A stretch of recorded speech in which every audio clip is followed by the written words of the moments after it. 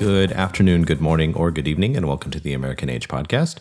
This is your host, C. Travis Webb, editor of the American Age, and I am speaking to you from Irvine, California. Hi, this is Stephen G. Fullwood. I am the co-founder of the Nomadic Archivist Project, and I'm also the exhibitions coordinator for Marking Time, Art in the Age of Mass Incarceration. And I'm coming to you from, I guess it's Harlem. Yeah, I'm in Harlem. I know where I am, and I know who I am. I'm Seph. I'm a senior critic and senior editor at Hyperallergic, and coming to you from Newburgh. Happy New Year. This is to remind our listeners that we practice a form of what we like to call intellectual intimacy, which is giving each other the space and time to figure out things out loud and together. And today we're going to talk about... Well, ostensibly the title of the podcast was 2 Degrees of White Supremacy, but I was just joking with Seph and Stephen before we started recording, and I said I really only need 1 degree. And the setup was that the media, so not in real life, but that the media is sort of moved into a kind of posture where that basically every story that seems to catch any kind of narrative wind in our current culture is linked to white supremacy. Travis, sorry, I just need to interrupt to say to listeners, this is Travis's contention, which he made on the last podcast and which I pushed back against. So we're trying to prove it out, right? So Seph, you got to let me. I was not going to. And I'm just here, but go ahead. Yes. So I was going to get to that. So that this is my argument, and that Seph and Stephen both laughed at this, and Seph said, "I don't think so." So I said, "Let's play a game." I said, send me 5. I said, send me, not in a war games kind of way, but I said, send me 5 stories, any 5 stories that you want. Don't research it ahead of time. Any 5 topics that you want that were, larger stories from the last, year, 6 months, whatever. And I'll do a Google search, and I will find a story that connects that story to white supremacy. This took me about 10 minutes, if I'm being honest. So I went through, Stephen sent me 4, Seph sent me 5. No, I sent you more than that. I sent you 6. You sent me 6. There was a bonus one. The bonus one was actually the hardest one, although the very top story was on white supremacy. But the others were not. So I tried to mark the stories and say, basically if there were a lot of hits on this or not very many hits. Okay. So for today's podcast, you'll hear me clicking around a little bit more than, we normally do, or maybe, Chris will edit that out or whatever, but let me pull my little notepad over here. I'm not sure how you guys want to do this. I mean, I have the links to the story, so I'll read you the headlines basically. And then, since you're not going to have time to go through and read all these. So why don't you start with, you're starting with Stevens? Yeah. This is Stevens' stuff. So this is Build Back Better. And so I want to say that I did not go beyond the first page of Google Hits. I didn't dig up stuff on like a random, like some rando's Twitter feed or something like that. These were all from major media outlets, or at least well-known media outlets. With the exception of maybe the last one, although the last one was a really hard hit. This is the Demarius Thomas, his kind of, I actually don't know, after all that, I'm not really sure. Do they know how he died or why he died? No, I'm not sure. It's just like ex-football some player. Seizure in the shower or something like that?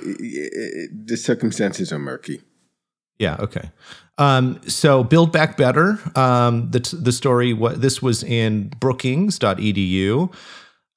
What does the Build Back Better framework mean for BIPOC communities? And this was about basically how Build Back Better is going to help, the non-whites and how whites have benefited from, et cetera, et cetera, et cetera. Wait. Hold on. Sorry. I just need to do this because for my own edification.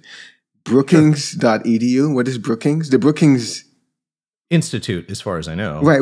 That's a think tank, isn't it? As As far as I know, yeah. It's a blog. Yeah, it's on their blog. The blog is called How We Rise. This was published on November 5th, 2021. Okay, so I'm gonna be a little persnickety here. Brookings Institute we're considering that legacy media? No, I just said in the media. Oh, okay. And part of legacy media. Like, I don't. Let's get through them. I don't want to move the goalpost because my contention was pretty straight ahead. That you don't have to scratch the surface to find major news stories being associated with white supremacy, and I understand white supremacy being kind of capaciously conceived as in advantage to white people, structural advantage to white people, structural disadvantage to non-white people, etc. Okay, so I want to clarify my position here, because when you said what you said about white supremacy and the media, what I thought was you would find stories in like CNN, NBC, Fox News, that sort of thing. Mm-hmm.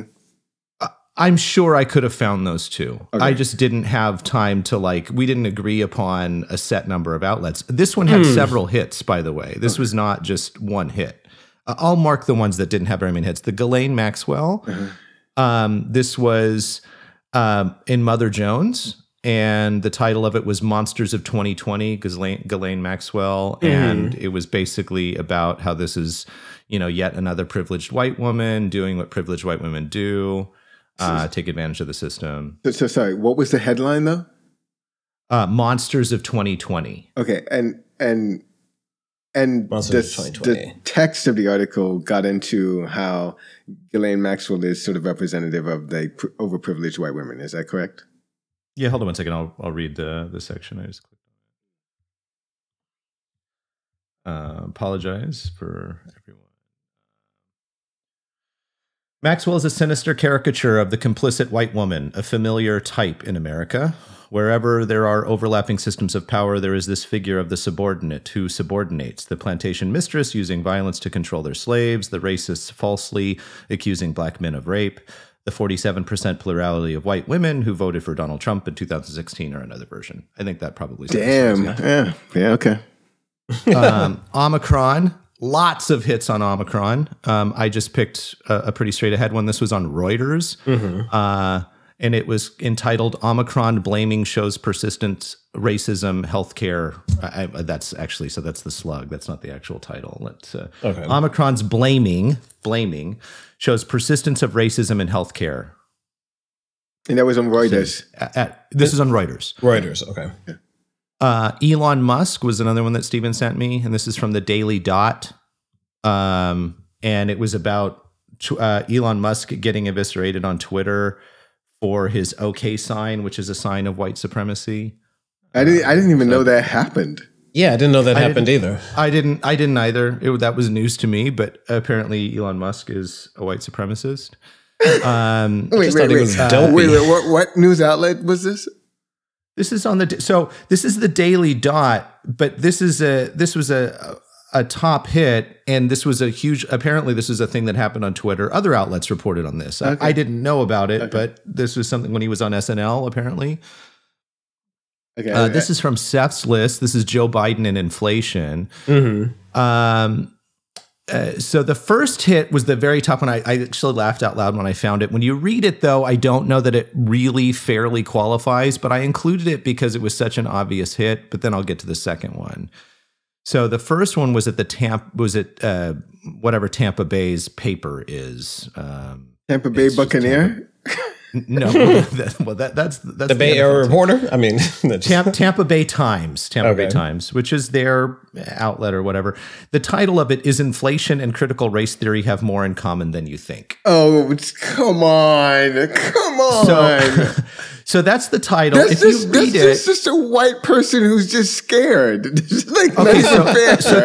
So to be clear, Seph, I would argue if we had a different podcast that most of this is being generated by white people, and that this is the entire liberal, for sure, by liberal white people, and that the extension of this kind of near sort of hysterical, breathless reporting is an extension of the white man's burden. like basically what they've done is the white man's burden has now co-opted No, absolutely. white supremacy. I'm on that. Yeah, because that's what happens. That's the legacy. That's clear. There's a clear pathway. So I appreciate that. Yes. No, wait. I'm not sure I agree with this or really understand it. Okay, well, can we get back to it so we can just go through the list? Because obviously the list is not going to be the extension of the extent of the podcast. Okay. So, but if you read it, what he's doing is kind of juxtaposing these two kind of aspects of like how these things are reported and stuff. So he's not lampooning it. He's talking about both. But I didn't know if it was a fully fair selection, even though the title is so great. So, but the next hit, which is like the next one down or one below that, is on Politico, and it's soaring inflation, wealth, racial disparities is the slug, and the title, the actual title of it. Soaring inflation could hamper Biden's effort to narrow wealth, racial disparities. And so it's about kind of like how Build Back Better is meant to I also want to say, by listing these, I am not saying that all of them should be looked at equally. Some of these arguments have a little bit more validity to them.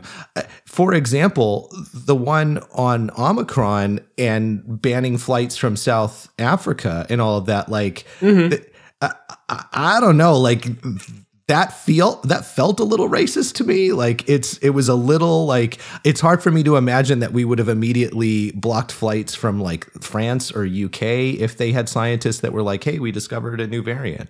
But I could be wrong about that. But I do think I'm at least willing to hear that argument. So that's the Biden and inflation. Seph sent Elizabeth Holmes. So this one is on Bloomberg Law. Theranos Elizabeth Holmes plays the privileged white female card. Simone Biles, there were tons. And this one was just, think winning Olympic gold is tough. Try doing it while coping with racism. Wait a minute, where's this? Where's this in the Washington Examiner? What the fuck? This is the Guardian, motherfucker. This is the Guardian. Okay, the Guardian. Gotta be kidding me. Jesus Christ. COP26 climate talks. This is on CNN. And this is, we're not just somebody to look at. I'm air quoting. Sidelined groups complain of racial tokenism at COP26 climate talks. Wait a minute. Who claims it? Who claimed what?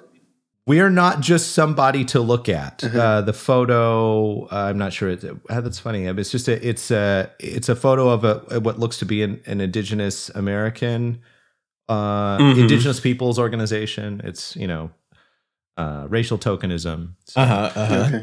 Okay. California wildfire season. This was weirdly super easy. There were tons on this one. And this is the Western Center Poverty and Law Center, Western Center for Poverty and Law, and their blog. Racism fuels wildfire is the headline. What? Racism is burning out of control in part because of racism toward indigenous people and practices. So, but here's 1,200 words. I just want to add this very quickly, and please continue to go through. We need to see all of these because I want to read them, and I know you're a close reader and you're a thoughtful reader. I have to feel like. So actually, the Stephen, co-option of it is really, yeah. I appreciate that, but I do want to. I didn't read all of this nonsense. I don't need to read and I wouldn't, because this is I'm not sure if it's all nonsense though. That's the thing. I want to know. So my point is that literally, I'm not going to say. Of course, you will be able to find some exception, but just about every story that hits the airwaves or catches on social media is linked to white supremacy. The content of the story is somewhat irrelevant to that claim. That's the thing.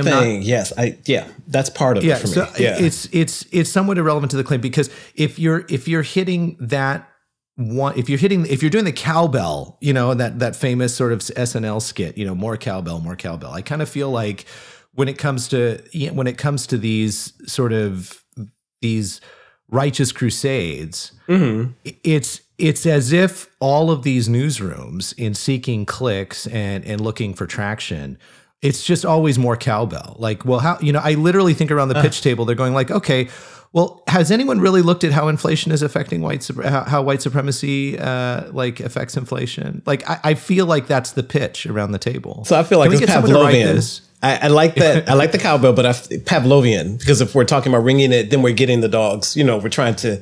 You're going to be fed here. You're going to be fed here, and you're going to be fed here. This is the problem, because clickbait. That's the main thing that I'm concerned with here with some of these stories, and that you didn't have to dig very far to get to your point, which is really, you got me about 90%. I definitely agree with you about the co-option. That's clear. I am genuinely surprised, and I have to say that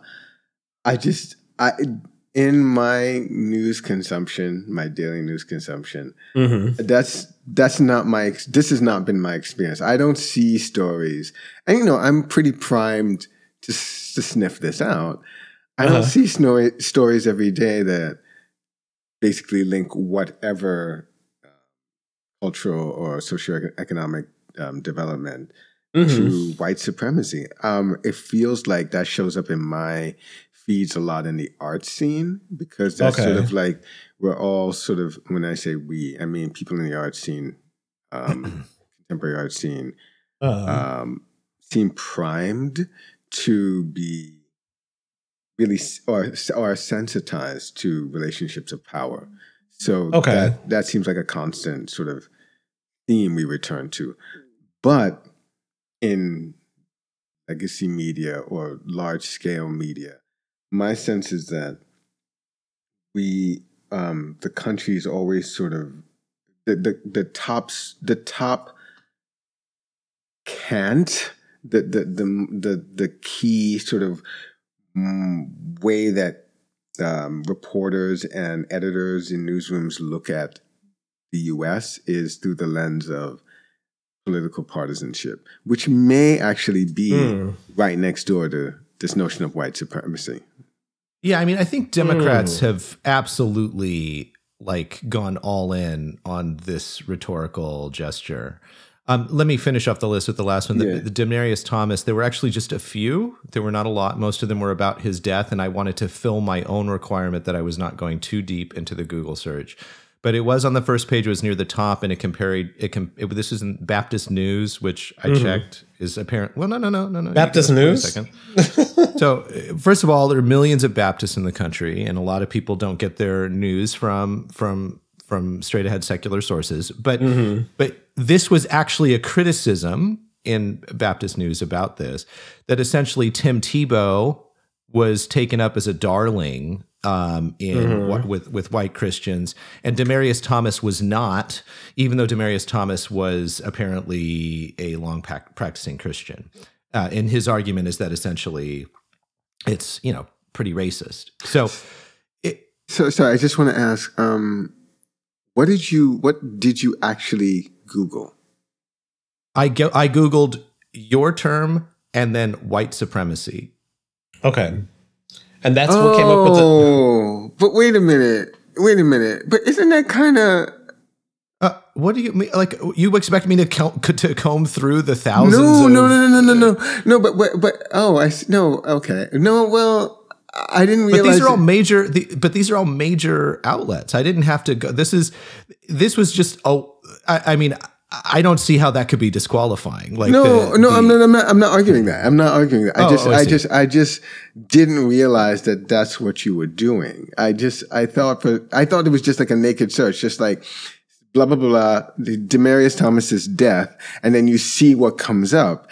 But if you say Thomas's death plus white supremacy, it's only going to give you hits to have white supremacy. It didn't. But it didn't, though. There were lots of other hits on there. That's not how it works. I mean, these are all or terms, right? I mean, you can force Google to do a Boolean search where you're in quotation marks to force a particular phrase, but I didn't do that. So all it does is just weights the search for it finds this topic. So like, for example, Build Back Better and white supremacy, most of the hits for that one in particular, not for some of them, were about just Biden's Build Back Better plan. So here's what I'm getting at, Travis. Bear with me here because I'm trying to, I'm skeptical of this because what my sense of what we're talking about is, okay, so I wake up in the morning and I open Google News, and the raft of stories that are shuttled to me from CNN, from New York Times, from USA Today, blah, blah, blah, blah, blah. Like, in that morning news feed, I'm not seeing a lot of stories that have anything to do with white supremacy. When we sort of started off the thought experiment, what I thought you were going to do is I'm not really sure what I thought you were going to do. But that, like, doing what you did is not what I do sort of daily to get my news. You know what I'm saying? So there's a profound difference. I understand that. I think two things. I think one, you're assuming that you are fully conscious and self-conscious of everything that you consume in a media landscape, which I don't think is realistic for anyone. True. And two, I think I do see these things a lot, and I am particularly attenuated to indignation about it because I feel like it dumbs down the dialogue. Like, I'll give you an example. This wasn't on either one of your lists, but E.O. Wilson just died. Who? And E.O. Wilson, biologist, studied insects and, had a lot of really interesting things to say about the world. Okay. And Scientific America basically said that E.O. Wilson's legacy was complicated because of his white empiricism. Okay. So we've reached the moment where we've now we're questioning scientific claims and scientific contributions because of whatever white empiricism is. But well, those are two very different things. Like, let's parse this out. I don't know that they're two very different things. White empiricism and white supremacy are two very no. Okay. Scientific claims. Right. And you said something else, which I've just forgotten. But scientific claims, the work that E.O. Wilson did, is really separate and distinct from the ways that we think of his legacy or think of the man. And I don't think that I don't think, from what you've said about the article, it doesn't sound like they're doubting the veracity of his work so much as how we should think of the man. It's a dog shit article. You should read it. I thought it was the other, where was it? Actually. And what? Scientific American, right? Scientific America, yeah. Mm-hmm. It's The Complicated Legacy of E.O. Wilson is the title of it. With the death of biologist E.O. Wilson on Sunday, I find myself again reflecting on the complicated legacies of scientists whose works are built on racist ideas and how these ideas came to define our understanding of the world. This is a clinical career registered nurse. I say that because this is the very next sentence. After a long clinical career as a registered nurse. Oh, I'm sorry. And then I became a laboratory trained scientist as researchers mapped the first draft of the human genome. And then, here we go. So this is, this is actually doing what I had initially said. His influential text, Sociobiology, The New Synthesis, contributed to the false dichotomy of nature versus nurture. It's not what he does, and spawned an entire field of behavioral psychology grounded in the notion that differences among humans could be explained by genetics, inheritance, and other biological mechanisms. So most of our differences can be explained by genetics, inheritance, and other biological mechanisms. So E.O. Wilson never made the claim that all of what makes us human, never made the claim that the nurture part of us was not, significant in shaping who we are. Right. It's an absurd claim. I don't want to take us too far off. No. But we're talking about. But that makes sense. Thank you for that. No, that helps to clarify. Mm-hmm. Yeah, that does sound like nonsense to me. It does. Yeah. I'm sorry. I wasn't saying I'm sorry to you. I'm going to say sorry. I'm sorry to this. I'm sorry that the world isn't, perfectly fair. right? I mean, there are all kinds of things that I wish were, my genetic inheritance that aren't. And maybe not all kinds, but there's certainly a list, right? And so, like for example, I'll give. One that I feel really cheated by to lighten it up a little bit. So, like my dad apparently has never had a hangover in his life. Not that my parents listen to the podcast, but a slightly personal. So my mom, my dad will, he enjoys to drink. He doesn't drink, start at 8:00 in the morning, but I come from a family of people that are happy to drink when they want to. My dad in his whole life has never had a hangover. Ever. Like no matter how much he's had to drink, never had a hangover. I confirmed this with my mom. She's like, yeah, it's irritating. So I did not get that gene. Right. I wish I got that gene. Like, whatever that is, that is not a nurture thing. Like, and I wish, that's pretty close to the tree and I didn't get that. So there are all kinds of things that in a perfectly fair world, we would have as part of our, individual inheritances. So I read this thing a few months back. The woman who's married to Tom Brady, Gisele Bundchen, I think her name is, the model. Sure. Yeah. She's a model. Yeah. Mm-hmm. So she was talking about her. I'm laughing because it's so ridiculous. She's talking about her facial cleansing regimen. And God. Right. Exactly. That's exactly what I did, Stephen. I went, oh God. Hold the product here. Go ahead. Right. Yes. And I squeezed the space between my eyes. She said, well, what I've learned is what I figured out finally after however old she is, 30, 40 years, is that I'll just start off in the morning with cold water. It's just cold water. That's all I need. And I'm sure a bunch of women in the United States are like, that's it. I've got his cold water. No. A bunch of women in America went grown. They did the same thing you did. They were like, fuck, what are you talking about? We have water. What? Genetics?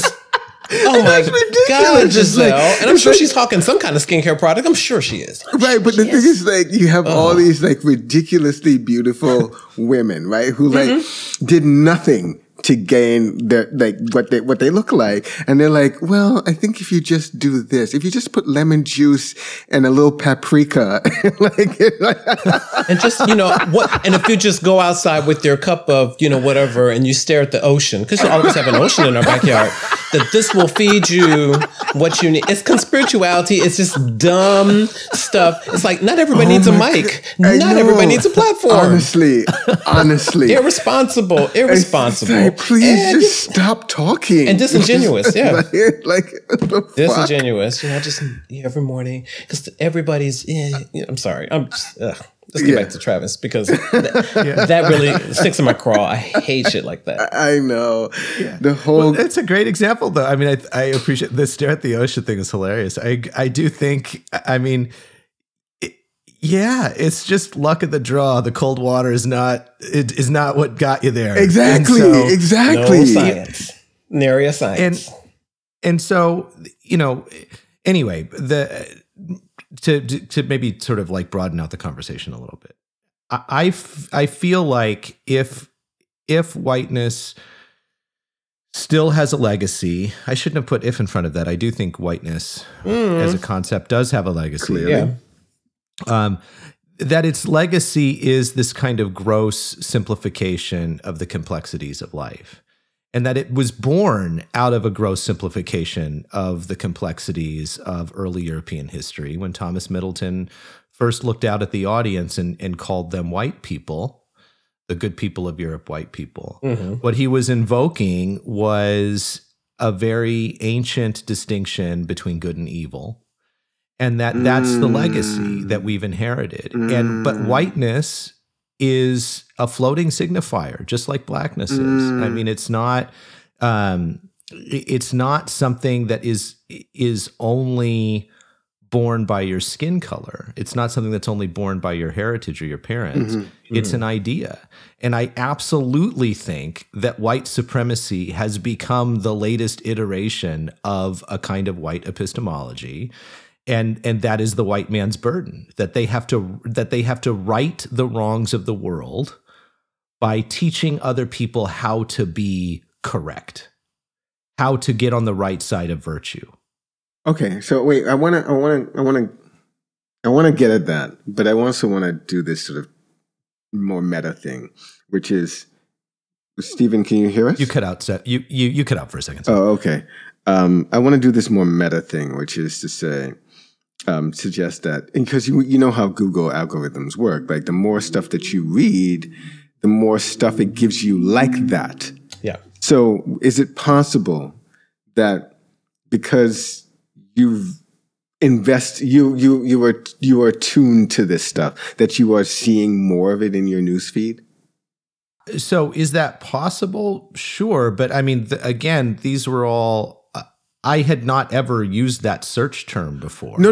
Right. No, but I'm not getting at like the experiment. It's more like because you came to us with this thing like, oh my God, white supremacy is everywhere. And I'm like, why are you seeing in the media? Right. But so, why are you seeing that? Why are you seeing that? And I'm not seeing that so much. I'm not seeing that as well. Yeah.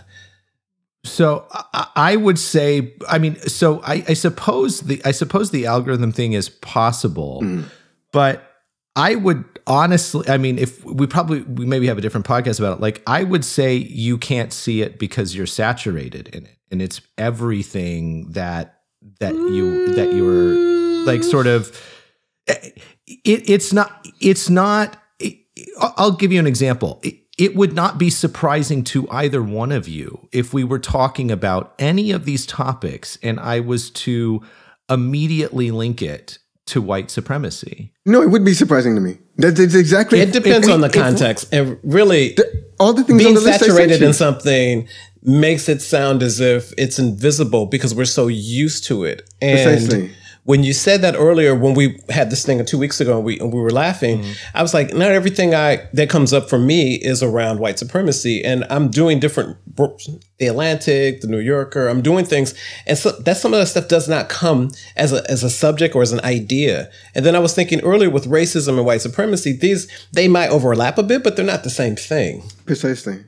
And I also go ahead.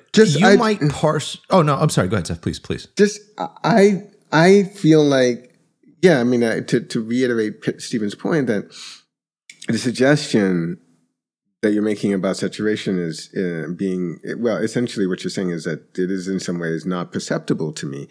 I push back on that because, especially in conversations in the art scene, I find myself pushing back against the notion that all of this idea production, essentially aesthetic production, has to have something to do with our politics. Like I actually find that a fairly tiresome position to take, and it's not a very generative one.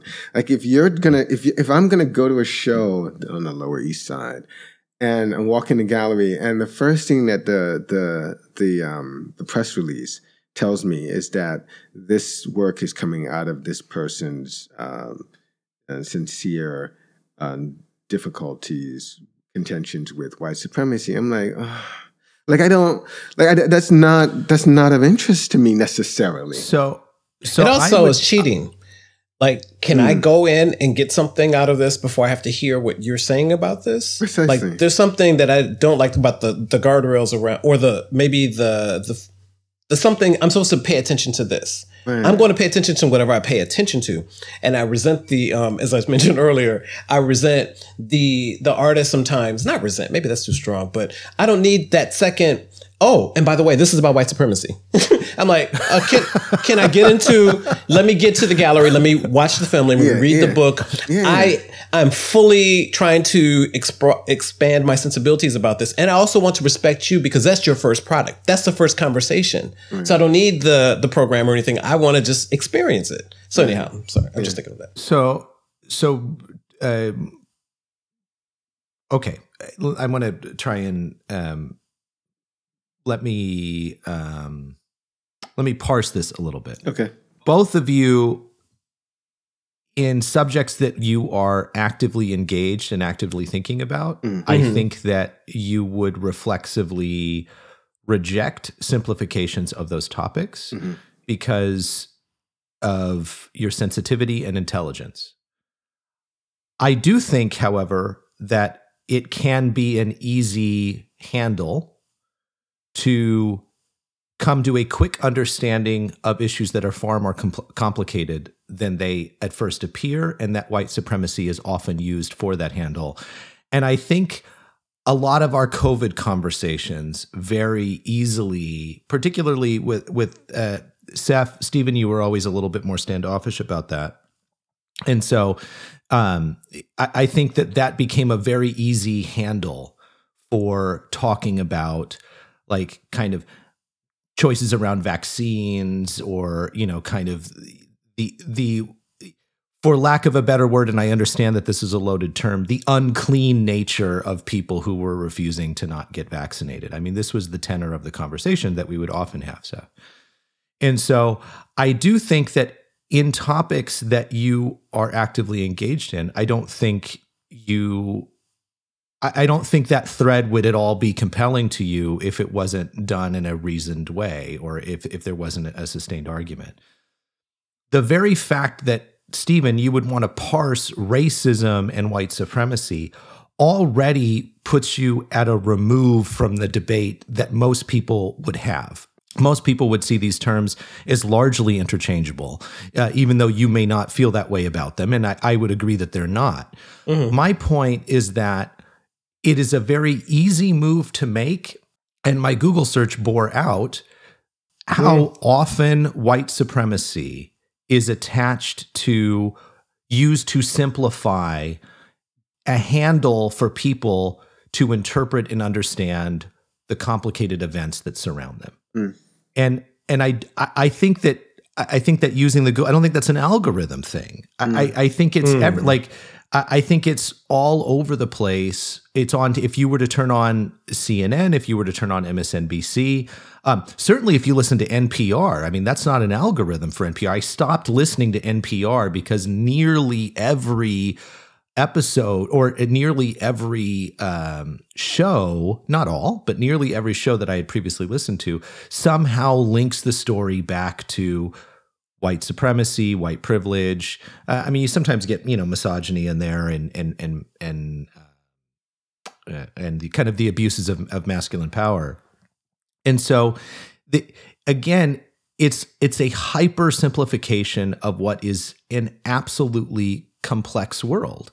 And white supremacy explains very little about what goes wrong in the world on a daily basis, even in the United States. Misogyny explains very little about what goes wrong in the United States and what goes wrong in the world. I'm not saying it should not be talked about. It's clearly a part of something, and sometimes it's the most relevant element, but not often, and certainly not always. I want to say, I'm not sure that I agree with you about. I agree with most of what you just said, Travis, but I'm not sure that I would say that white supremacy explains very little. I mean, there's a way in which this sort of emphasis, this sort of emphatic diminution of white supremacies on our culture doesn't strike me as true or accurate. I think there are some things that can be explained, but to be fair, I'm not sure that white supremacy is an adequate explanation. So I'm thinking, for example, of this story I just read yesterday. Ted Koppel. We grew up with Ted Koppel, ABC Nightline. Absolutely. Very respected journalist. I think he's in his 80s now. Just did the story for CBS Morning, where he went back to the town.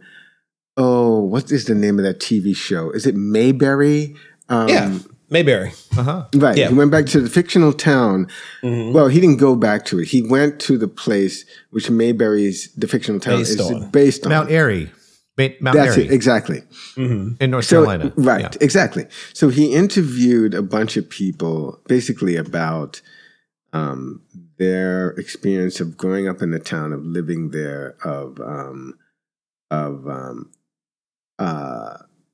having a kind of relationship to the TV series. What's the name of the TV series again? This is Andy Griffith's show. Right. Thank you. That's the one. Andy Griffith's right. show. I had to whistle it. Yeah. Right. Yeah, that's it.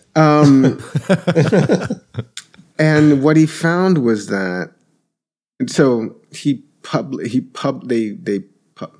they presented the show at some, on CBS Morning News.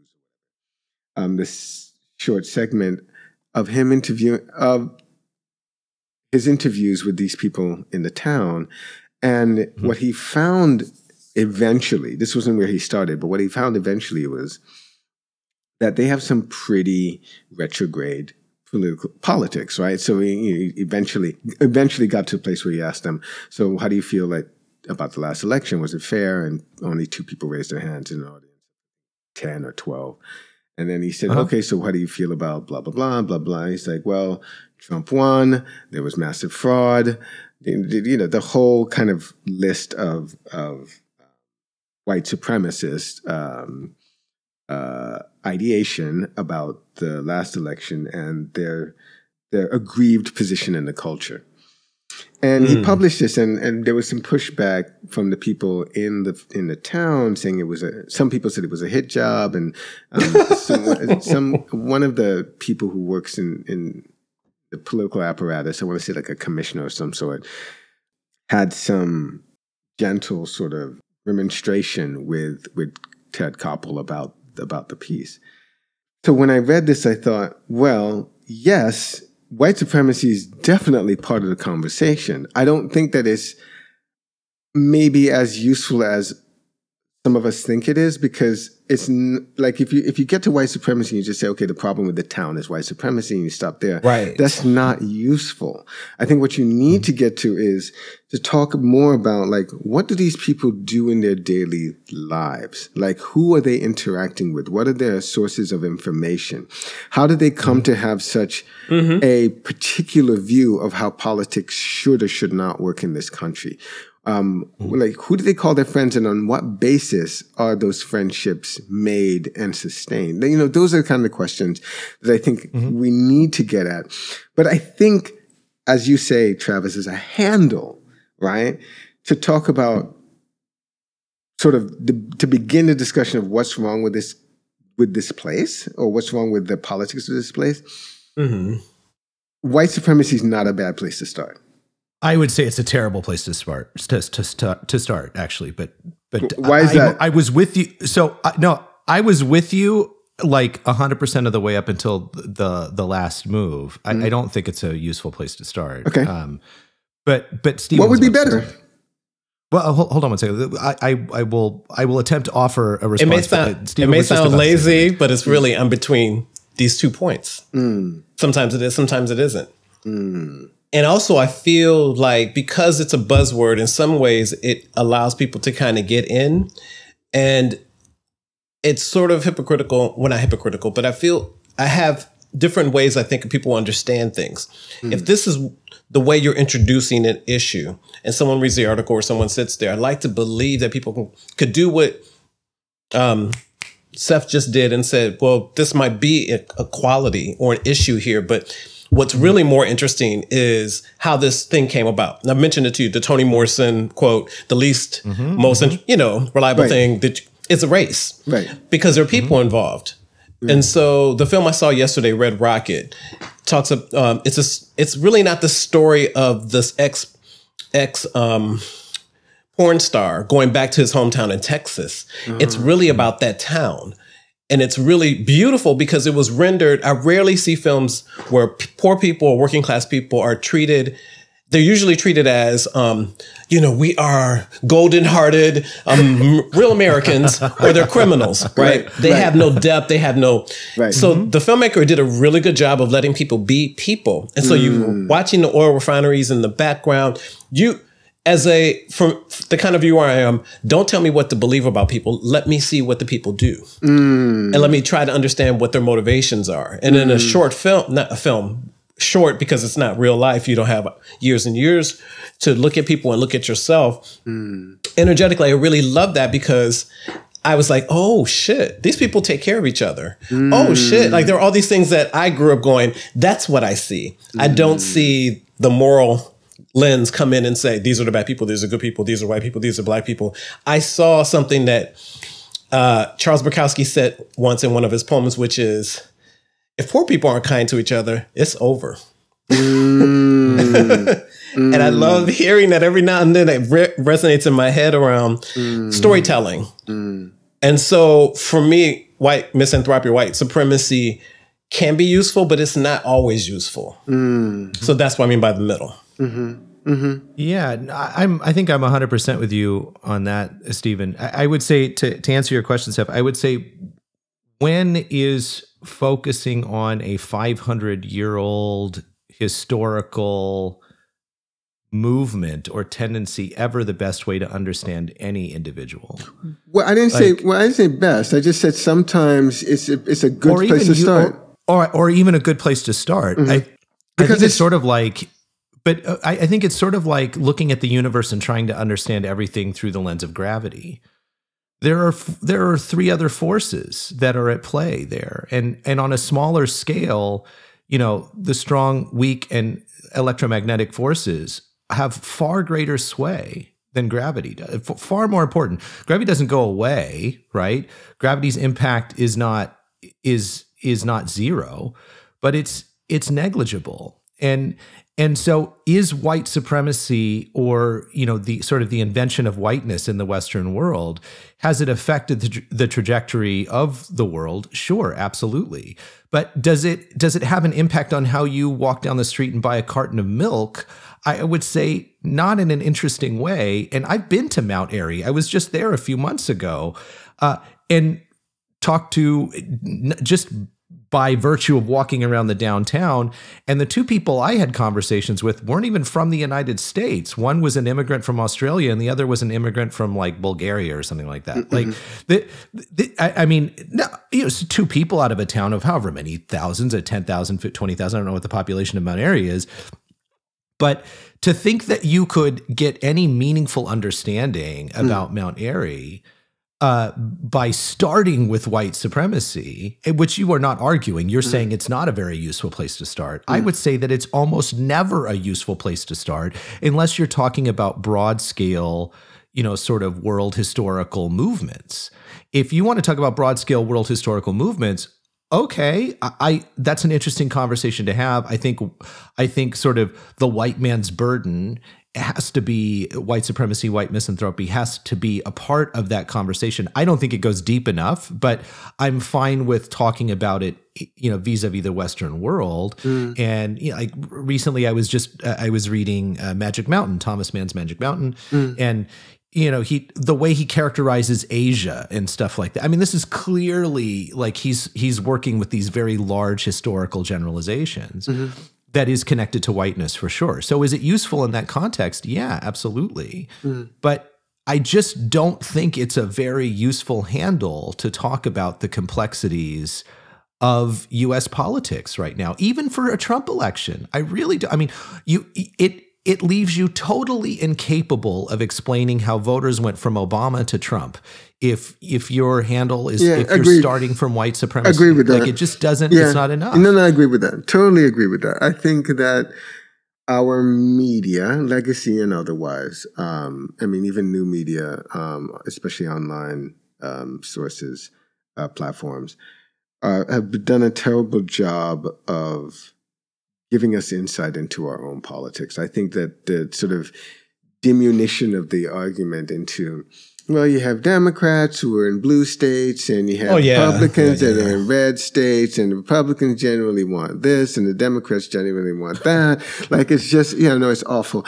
And here's an example of something quite different, which I really liked, which I heard last night as I was driving from this, I want to say institution, but it's an art gallery, Unison or something in New Paltz. Yeah. But I don't know if it feels like it's big enough for that. But whatever. I was driving from there, and I was listening to an episode of This American Life. And the episode theme was, "But I Did Everything Right." And it talks about this woman who was in this she may still be part of it, a big Southern Baptist church called Summit. And really strong soldier in the pro-life movement, Uh-huh. was a nurse who worked in a clinic, sonogram nurse. So she would give pregnant women pictures of their babies growing. Oh, nice. And she, ardent pro-life supporter, activist, deeply involved in her church, basically got pregnant with her husband. They're still married from what the story indicates. And would daily or weekly, when she went into work, take a picture of her own growing baby in her belly. And at some point, saw on the sonogram that something was profoundly wrong with her child, and or her baby or her fetus. Yeah, right. So the terms get, they get very political very quickly. Very. Basically, the doctor looked over the sonogram with her, and they realized that the fetus was profound, like had one of those genetic abnormalities that meant that it was basically going to be dead in her womb in a matter of months. Spine was apparently bent at 90 degrees, and the bunch of the organs were already outside of the body. So it was almost 0% chance of having a viable birth. Right? She prayed on it with her group and and talked with her husband. They were never going to abort the child. She kept going with the pregnancy. And a couple of weeks before the birth date, the fetus didn't have a heartbeat. So basically, they had to induce labor, and she essentially gave birth to a dead baby, stillborn child. Yes. Right. So she said that her faith was firm. They went through it. They adopted a child. She got pregnant a second time, and the baby was fine. So they had an adopted child, and I'm not really sure how I feel about this. Maybe we can talk about this in another podcast. Adopted a child from like Ethiopia or Kenya or something, and brought the child up with the child that she fathered, that her husband fathered with her. And then she got pregnant again. They wanted a big family. She said she wanted like 4 kids. So she got pregnant again, and on the second pregnancy, again another genetic abnormality. Third pregnancy, genetic abnormality. Again, going through the agonizing decision of whether to keep or terminate the pregnancy, and again had to birth a dead baby. And she said that, and the kicker is that she still kept her faith, completely believed that, that God was using her to do whatever, to bring something about. And then she had a conversation with a friend of hers who was going through a similar thing. And the friend in the church decided to terminate her pregnancy. So this woman, big pro-life fighter, activist, went on her blog and said, she'd had a change of heart, and said, I really don't I feel like this is a decision that is really up to the woman, and that even though I don't understand why women would terminate viable pregnancies, I still feel like it's not a position that I have. She felt no to judge. Right, she thought exactly, exactly. Yeah. And she said this, and she said, I'm still Christian, but she got a lot of blowback from this. And she knew she would. Sure, of course she did. And basically the church just kind of like didn't... excommunicate her? Well, the pastors got a lot of messages urging them to do exactly that, to push her out of the church. I can't remember the rest of the story, whether she actually voluntarily left or she's still there. I think she's still there.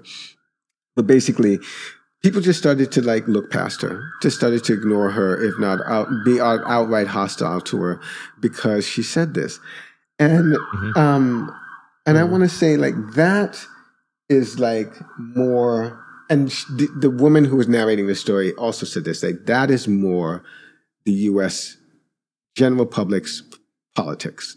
Like our politics it's complicated, it's difficult. If you have this experience, then you have a particular way of like looking at this. If you're outside of it, you don't.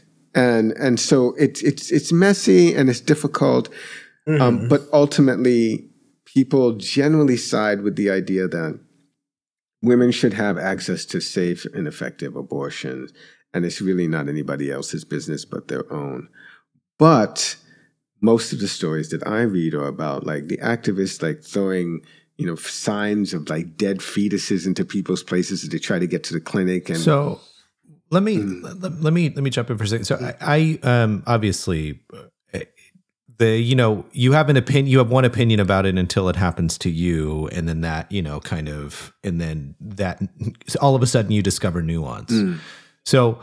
So I believe that, and I think that is a truism. The example that I usually go to when it comes to that is, sort of Dick Cheney and, his daughter is gay. And so all of a sudden, like he's for gay rights, right. And so I think that makes a lot of sense to me and is superhuman, right? I mean, the alternative is a monster, like if you're not in favor of gay rights and you have a child that ends up being gay and you're still not in favor of gay rights, like that kind of just makes you a monster at that point, right? I mean, we really it's superhuman. It's also super frustrating at the same time. Exactly. When these people's politics don't match up. I will say on the abortion thing, I think it's a terrible bargain that has to be sustained. I think it is entirely intuitive to me that abortion, if you really think about it, is repugnant to people, that it's repugnant to. Like that, having had 2 kids now, like when you go, like it looks like a person pretty soon. And we have no problem anthropomorphizing all kinds of things in the world that we are revolted by the mistreatment of. And so I completely get the intuitive rejection of abortion as a viable option. I totally get it. I think that it has to be sustained. I think the right to abortion has to be sustained precisely because of that terrible bargain, because the government's power to regulate what a human, not a woman, what a human can do with their body has to be defended and curtailed at every chance because governments, large-scale institutions, by their very nature, just want more and more power. They will claim more and more territory over your body. And so bodily integrity has to be defended as a sacred principle, and sacred principles require sacrifices. And that sacrifice is a woman's right to choose whether to keep or to terminate a pregnancy. But I do think it's a terrible bargain to have to make. I think it's terrible. I really do. Like, I think I completely get the other side's revulsion to it. And so I just, the reason I jumped in is like, I think even that is complicated, right? I mean, I think the politics of that are complicated. And, abortion's about 50-50. It's been about 50-50 for 50 years now. Like, the public has not moved substantially on this. It's not much different between men and women. Right. Women have a slightly higher interest in defending a woman's right to choose, but not by much. And so it's a part of the country that is not ever going to be reconciled. Right. It's just not. I mean, it's been 50 years. Right. Civil rights has moved, suffrage has moved. All these things have moved in, the last 150 years of this country. Yeah. Abortion has not moved. Yeah. It's not going to move. People aren't going to give that up. And so I think we've got to figure out a way to make peace with it. And I think, honestly, unless we kick it back to the states, it's going to maintain its power over our civil discourse. Personally, I'm in favor of. I actually don't know where I'm at. I mean, I think it has to be a sacred right that has to be protected, because I think institutional powers have to be defended against. But it goes way beyond abortion for me. So like this would go into like vaccine mandates and all the rest of it. Which is where I thought you were going with this, actually. No, not intentionally. Not intentionally. I actually think I think COVID has revealed. I think it's revealed that this is not a closely held principle for either side. Actually, I like that. That the argument for bodily autonomy was always disingenuous on the left, and it's really a cultural one. And that in fact they're not in. It has nothing to do with bodily autonomy for most people and their political positioning. And I think that's true for either side. Like, I think the right doesn't have a strong commitment to it either. I don't think the left has a strong commitment to it in either way. But I think COVID and vaccine mandates have revealed that this is not a strongly held belief, even though I think it needs to be. And I think more people need to defend this idea that as an individual, the government sovereignty has to stop at that border. If you're trying to decide whether you have a bemused look on your face. Well, a what look? Bemused. I'm struggling right now because I think. I think I think we've been talking for a while, and I think we kind of need to wrap up this topic. And what I want to say in that vein is, it's very, very difficult for our culture to get a handle on things that are structural. We're really, really good at talking about people. We're really good at talking about things that happen. We're much, much, much less capable of and talking about ideas that embed themselves in our ways of living to the point where they become almost invisible. Things like white supremacy. And I think it is actually to our detriment that we haven't figured out a better way to talk about these kind of structural issues. Because I think you're right, Travis, ultimately not just labeling something white supremacy is not doing the work. Like that's just name calling in some respects. Well, at worst, right? At worst, it's just name calling. I mean, at best, I suppose it's identifying something, and at best, it may be saying, "Okay, I've identified the thing that's a problem. Let's work on this with these tools that we happen to have at hand." I think what's happening in the stories that you brought up is a lot of name calling, a lot of like, well, see, I told you, like, if you don't pass Build Back Better, you're just going to end up screwing up BIPOC people, and that's what this is about. And I honestly don't think that Joe Manchin gives a shit one way or the other about BIPOC folks. I think that his agenda is more protecting his wealth, whatever. I want to say that. Why can't it just be that he's actually not, like he's actually concerned about the national debt, or why he's actually concerned about inflation, or he's actually concerned about... Because right, I know what you're saying. I think I know where you're going, but so the history for that doesn't really exist because of the flip-flopping that he's done and the disingenuous way in which he's argued his points. Thank you. Don't give you that, but if I understand you as why can't it be other things in general? Is that what you mean? I apologize for interrupting you. Yeah, no, that's fair. I would also throw in that he also is a politician who represents the state of West Virginia, and he needs to do what he can to keep his job. And so, and what motivates most people's politics is keeping their jobs. You know, if they think their base or their voters are not going to reelect them, that definitely shapes their opinion on most issues. Yeah, and so I'm not saying Manchin's like super principled. To be honest, I don't know much about Joe Manchin beyond what I know I'm supposed to think about Joe Manchin, which is that he is an evil obstructor of, like lifting all boats or whatever it is. Pun intended, because I know he famously owns a yacht. So but I don't know like what his calculation. I mean, West Virginia politics are pretty complicated. I mean, a Democratic senator in that state is not holding on very easily to his seat without making some compromises. Right, but you've also heard the story that West Virginia miners themselves have gone to his office or to his or publicly made demonstrations asking for his support on that bill. Yeah. So his own constituents.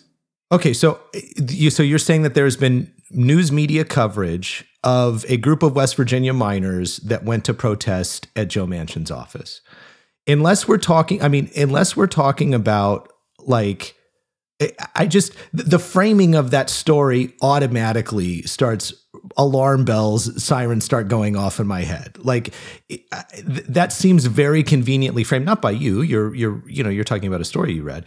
That seems very conveniently framed. Like, again, the state of West Virginia, right? I mean, it's a big state. You think and the politics of West Virginia and its position in our history, and not you, and the person who wrote this story or the national framing is that Manchin is just a grifter interested in his own, like sort of swelling portfolio.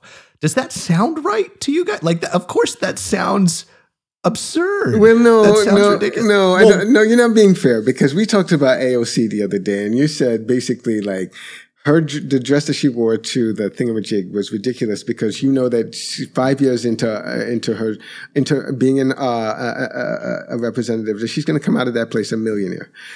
So the notion that someone could, and he's been a senator for a long time, this notion that someone could start off maybe being quite careful and considerate of his constituents' needs and develop into a person who really doesn't give that much of a shit seems to me very, very much a possibility. So I'm entirely with you on the last point. I think bringing up AOC is entirely fair. What I'm saying is that the handle that we're offering for Joe Manchin, so to be clear, I don't give two shits about. I know nothing substantial about Joe Manchin at all, right? I guess I have a reflexive respect for a Democratic senator that's been able to hold on to a seat in West Virginia. Like, you got to be a pretty good politician to have held on to a seat as a Democrat in the last 20 years. Not before that. Certainly, kind of there's probably a deep Democratic tradition, especially if you're kind of thinking about like kind of, early 20th century Democratic politics. Yes. So I understand that there's a history there, but I don't know anything about him. What I'm saying is that I don't think like white supremacy or racism is at all a useful handle for understanding what's going on with Joe Manchin. Yeah. Same page. That's all. I'm just saying, like, I don't think, it might, in fact, I would say if I had to guess, of course it's about self-interest, like, holding on to his job or whatever that may be. Yeah, but that's essentially what I said. I said that, like, that's not, those aren't useful terms, but it's naked self-interest or his sort of keeping his wealth. I just wanted to, I wanted to boomerang it back to the BIPOC thing. The race thing doesn't have anything useful to contribute to that conversation. True. It's just not really about that. True, but it may be that the BIPOC thing and the white supremacy thing does have something useful to contribute to the conversation about Mount Airy or the way that Mount Airy folks see themselves in the world. Yeah, we talked about that. I don't really agree, but you wanted to wrap up. But Stephen, no, I'm just saying I don't. I mean, we talked about that. I don't actually agree. I don't think it's useful. I don't think it's a very useful handle to think about any 2021 community. Like, I just is as an aspect of world history and kind of a world historical movement.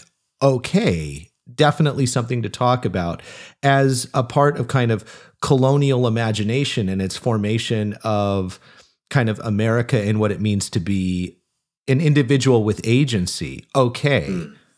What it means in 2021 for the citizens of Mount Airy, not super useful and not going to do anything but like gin up a particular base political judgment. Those people aren't going to go like, oh, damn, Ted Koppel's right. We're a bunch of racists. Like we better fix that. Like that. Let's hire some consultants. Maybe Abraham Kendi can come in for $20,000 a pop and and help us be anti-racist. Oh, so you went there. Right, okay. Yeah. What I'm saying is it's not helpful. It's not useful at all. It's just a way to dunk on people. Yeah, but I'm sorry. Stephen made a face, and I wanted to No. So my dog has already barked, and I'm done.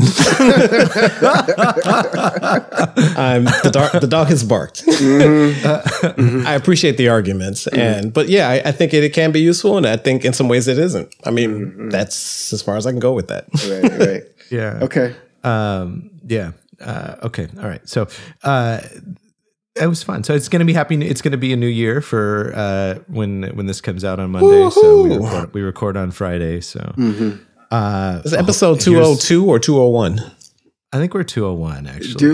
Was it Unlucky Days? Do we count those? Funky Days. We do. We count them separately. So gotcha. Okay. The notes has a different count. Awesome. Than the podcast. What are y'all doing for New Year's? I'm not doing anything. Me either.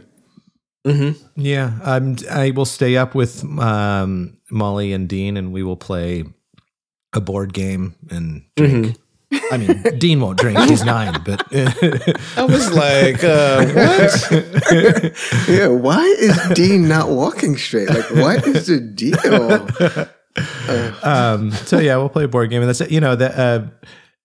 It's I don't know about you. I mean, we can wrap up, but it's hard. You know. With the sort of endless grind of the pandemic, it doesn't even feel like a fresh start to me. You know, the new year doesn't really feel like a fresh start. It feels just like, you know, kind of an interminable sameness, which is, you know, emotionally exhausting. No, it's like living in a Camus novel. It's awful. Yeah. Well, there's a lot of dark humor, which I appreciate. You know, if there could be a bright side of anything, there's a lot of levity. You know, that we last couple of years, you just learn who you are during a pandemic. Yeah, I do agree that something substantial is revealed about the country and about our politics when dealing with a crisis. And their lack thereof of politics. But yes. Yeah, for sure. Okay, all right. So, Happy New Year. Happy New Year, everyone. Yeah. Talk to you soon. All right, bye-bye.